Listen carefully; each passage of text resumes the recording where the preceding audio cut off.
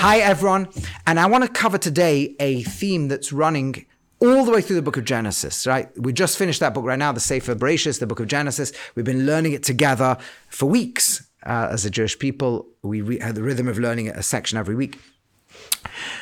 And I want to tell you there's something that's running from the root of creation itself, from the 6 days of creation, all the way till the deathbed of Yaakov Avinu of Jacob in Egypt.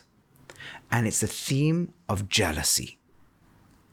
Jealousy is a part of our everyday experience. It's not just an esoteric idea sitting up there. It's something we experience all the time. Every human on some level is likely to have some challenge with it unless they've really worked on themselves. So for example, it can happen, we look down, somebody else got a better house than us, a better car, the family we dream of, the job that we dream of. And it can even be in purer work like charity. I dedicated my life to this charity, or teaching Torah in a yeshiva somewhere. But down the road is one that seems to be more popular, more beloved by the people, having a greater impact. And our brain feels pained by these things, right? And even though we're doing good and they're doing good, our brain's like, no, but we should be the one that's more popular. And then we justify because we do a better job, because we really are more sincere about it. We've got more talent or more ability or whatever it is, right? So that's how the brain rationalizes. But the incredible thing about the challenge of jealousy is that it is built into the fabric of creation itself. Already on the first day, there's a division of light and dark. On the second day, the world is broken into two.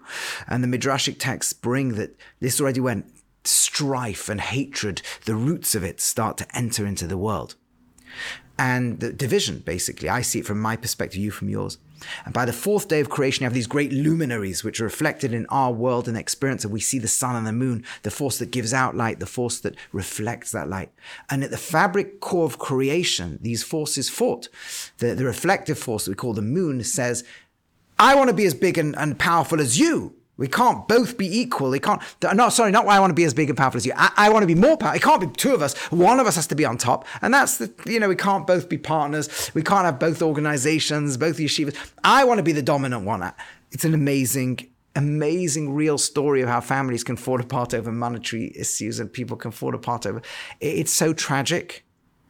And God says, okay, fine, you're right. We're going to have you diminished throughout most of history. The force that gives out light is not equal to the force that reflects light. And for those who are sensitive, you'll understand what the real implication is. It means humanity is meant to be the force that reflects the divine light. And we don't want to be partners with God. We want to dominate. We want God to serve us. We're jealous of God on some very deep subconscious level. That's how deep it goes. And when it comes to the sixth day of creation, Rashi, the prime commentary on the Torah, brings the midrashim of God says to the upper worlds, there has to be balance and harmony, right? There's me, creator, but there needs to be a creative force in this world. There needs to be balance. Otherwise, there'll be jealousy. So once again, it's all the way through. I'm not going to go through right now, but you can go through the midrashic texts and the commentaries on the 6 days of creation. You'll see them there. We're not now giving a talk, a shir on the first 6 days of creation. But you can look it up yourselves and see how much the issue of jealousy pervades the dynamics of creation and is built into the fabric of creation, which is why it's such a difficult struggle. And then the sin of man, again, we're not talking too much about that now, but if you look at it, especially the way Maimonides describes it in the second chapter of the guide, it was jealousy of God, right? I want to be like God. I want to be God. V'isem kelokim. The serpent says, you'll be like God if you eat from this tree.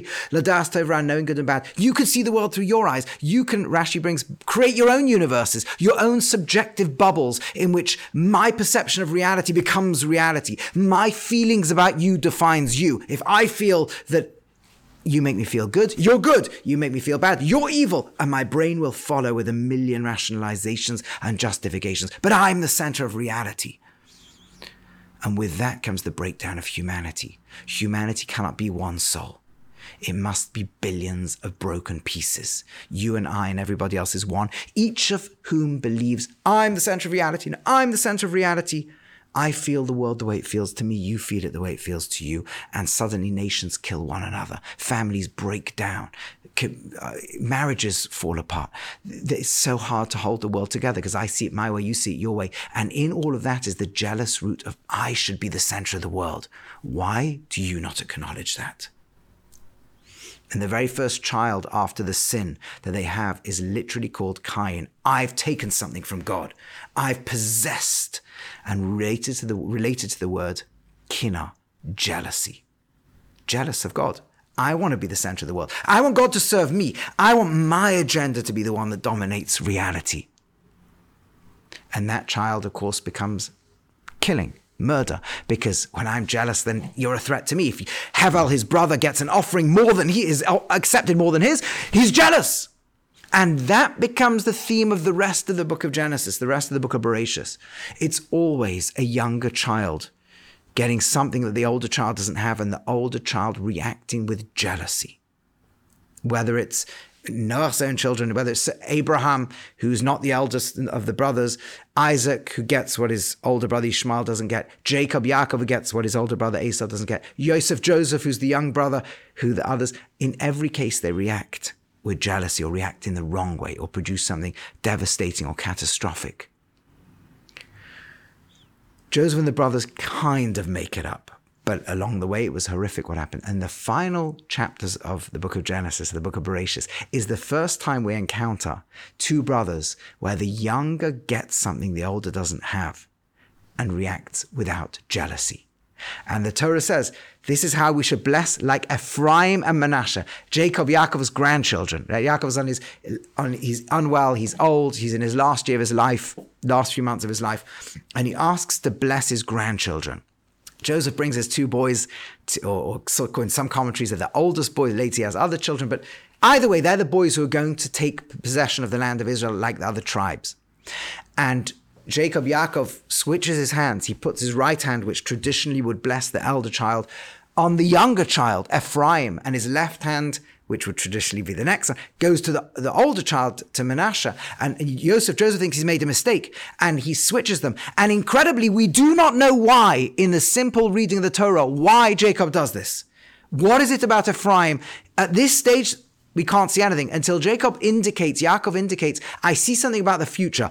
Manasseh will be great, Ephraim will be even greater. Why does he deserve it? With Abraham, we see he goes on a journey with God. With Isaac, we see. With Jacob himself, with Joseph, we always see why they're getting what they're getting. Here, it's some kind of prophecy about the future. Ephraim will become the central tribe of Israel.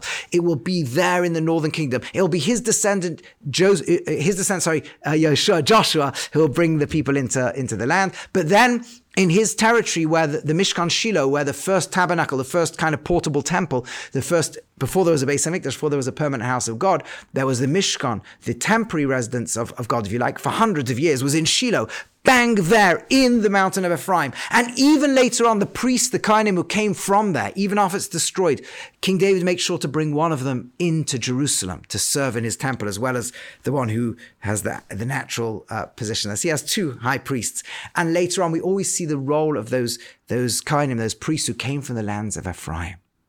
Right? Jeremiah the prophet, who will in fact call the entire Jewish people Ephraim. Habein Yakir Li Ephraim, the precious child, referring to the whole nation, Ephraim. But when Jacob makes that move and says, I'm going to give the younger son something I'm not giving the older son, an extra blessing, an extra dimension, for the first time in the whole book of Bereishis, the whole book of Genesis, we see no negative reaction on the part of Manasseh. There's no jealousy. There's no, I want to sell him into slavery. I want to kill him. None of that. It seems that the jealousy has been overridden. And then Yaakov can bring all the brothers together and give each of them a specific bracha, specific blessing. Because of course, philosophically, what we need to understand, and this is something the Chovos Halevovos, the duty of the hearts, the great early medieval work of the inner work we've got to do, has a whole section called the Shah B'tachon, the gate of trusting God. Is when a person trusts God, we let go of trying to have a vision for the world. This is the way the world should be. Here's how I need this car, this position, this level of fame, this institution, this amount of public acclaim, and try to manipulate the world to give it to me, and even try to manipulate God himself, Hashem himself, to give it to me. Can let go of all that and say, one second, no, Hashem, you're the director of the planet Earth. You decide who's got what. You've got a role for me, and my success does not preclude or exclude somebody else's. My organization being successful, I don't need to look at the other guy and go, oh, they're more successful than me. It must be because they're good at fundraising and PR and lying to the public, and they're not. If people could only see the truth, they'd realize that I'm greater. There's an incredible story. Rav Aaron Leib Steinemann, who is one of the greatest rabbis of recent years, who passed away a few years ago, was told about a really fantastic head of a Torah institution, a head of a yeshiva or a kollel or something, and how when he would walk past the Beis HaMedrash, the study hall at night, and see people studying late at night, he'd have tears rolling down his cheeks. He loved the idea that people are studying God's word and the Torah, and it's so beautiful. And Rav Aaron Leib wanted, in his beautiful, inimitable, sweet way, to give a subtle lesson to people of what real greatness is. It's very great. He says, but shall I tell you what, with an even higher level, imagine the same rabbi, maybe he does, I'm not, but imagine a rabbi walks past a head of a yeshiva, head of a beautiful Torah institution, walks past somebody else's yeshiva, somebody else's Torah center, and sees people up there late at night and cries. That's greatness. Because that's not mine, I'm in control, and I feel that I've achieved something. I really love the fact that people are studying and learning Torah, right? And where does that come from? That comes from saying, Hashem, I trust that you're the center of all reality. I trust that we as the humanity and we as a Jewish nation are one, right? And that's exactly what Jacob is in his deathbed. He is Yisrael, he's Israel. And we say, we see him passing out of the world, but it never says technically he died. And the rabbis say, no, he didn't die. And what does that mean? He physically dies. We read about his burial. We read more about his deathbed and then burial than anybody else. But there's a deep level at which he's still alive, because the nation he produces and he becomes the single body called Israel. He gets the name Israel, Yisrael. And it's a single body. It's one.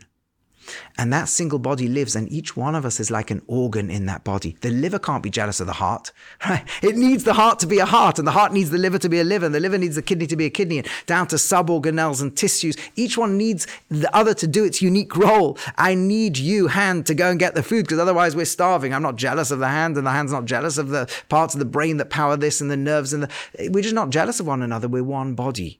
And we need to have different roles. You need to have the better car than I need to have to fulfill my role in the world. You get the test of wealth, and this one gets the test of poverty. This one gets the test of great brains and all the challenges that come with that. This one gets the great test of having high emotional intelligence, low emotional intelligence, different areas of high function, low function, struggles in life. This one has to go through the experience of a lot of painful things happening to them. Each one is together, like a military, where each bit needs the other. And if we're real with that, and we really, really trust Hashem, you've created this world. You've created us as one. Each one of us has a role. And I'm only asking this question, what do you want me to play? So Ephraim says, whoa, you're giving me a major role. I hope I can live up to that. Menashe says, you're giving me a different role, which feels like a supportive role. Well, I'm also going to play that, because without that, the Jewish people can't function either, right? So you called me a kidney instead of a heart. Well, we need the kidneys working too, right? So I'm going to be the most amazing kidney I can be, and I'm going to make sure that heart has everything it needs, and I'm going to be the most amazing liver, and I make sure the blood supply is going to be what it needs to be. I'm going to make sure my role, I'm the infantryman, I'm the tank driver, I'm the artillery, I'm the person. I'm going to make sure I do my bit the best I can, because without it, we can't be one. Right? Just like in an army or in a well-run organization or charity, we need everyone to do their bit properly. In a single body, we need everyone to do their bit properly. And then we're not jealous, right? That's the amazing power. And then Yaakov can sit down with the family and say, okay, you're going to have this role. You're going to have this role. You need to work on this. You need to work on this. You could have had that role, but you can't now because he did this, but you can now do this. And everybody can sit there as one and say to him, Shema Yisrael, that's the words we say later on. Moshe makes these words like canon, part of our daily. Shema Yisrael, listen Israel, Hashem is God, our God Hashem is one, God is one, and we are one. And that really is the book of Genesis, the book of Bereishis. That's when we're now planted in Egypt and ready to become a single nation, ready to endure the most horrific challenges that could happen to us, but we can do it if we've absorbed this message. So that's just something I wanted to share together here with this as we celebrate the learning together and really finishing together the book of Genesis, the book of Bereishis. May we take these messages, because obviously Bereishis, Genesis is the beginning. But absorbing this amongst this many other, this theme that ran from the days of creation, rectifying this rectifies not only our personal struggles that we go through, and there's so much more to say about that, and our communal struggles, the national struggles, the international struggles, the struggles of humanity. It rectifies creation itself. It brings the light of the first day of creation to shine into the world. May Hashem help each of us merit to succeed in this, to getting past jealousy and to bringing that healing light into the world.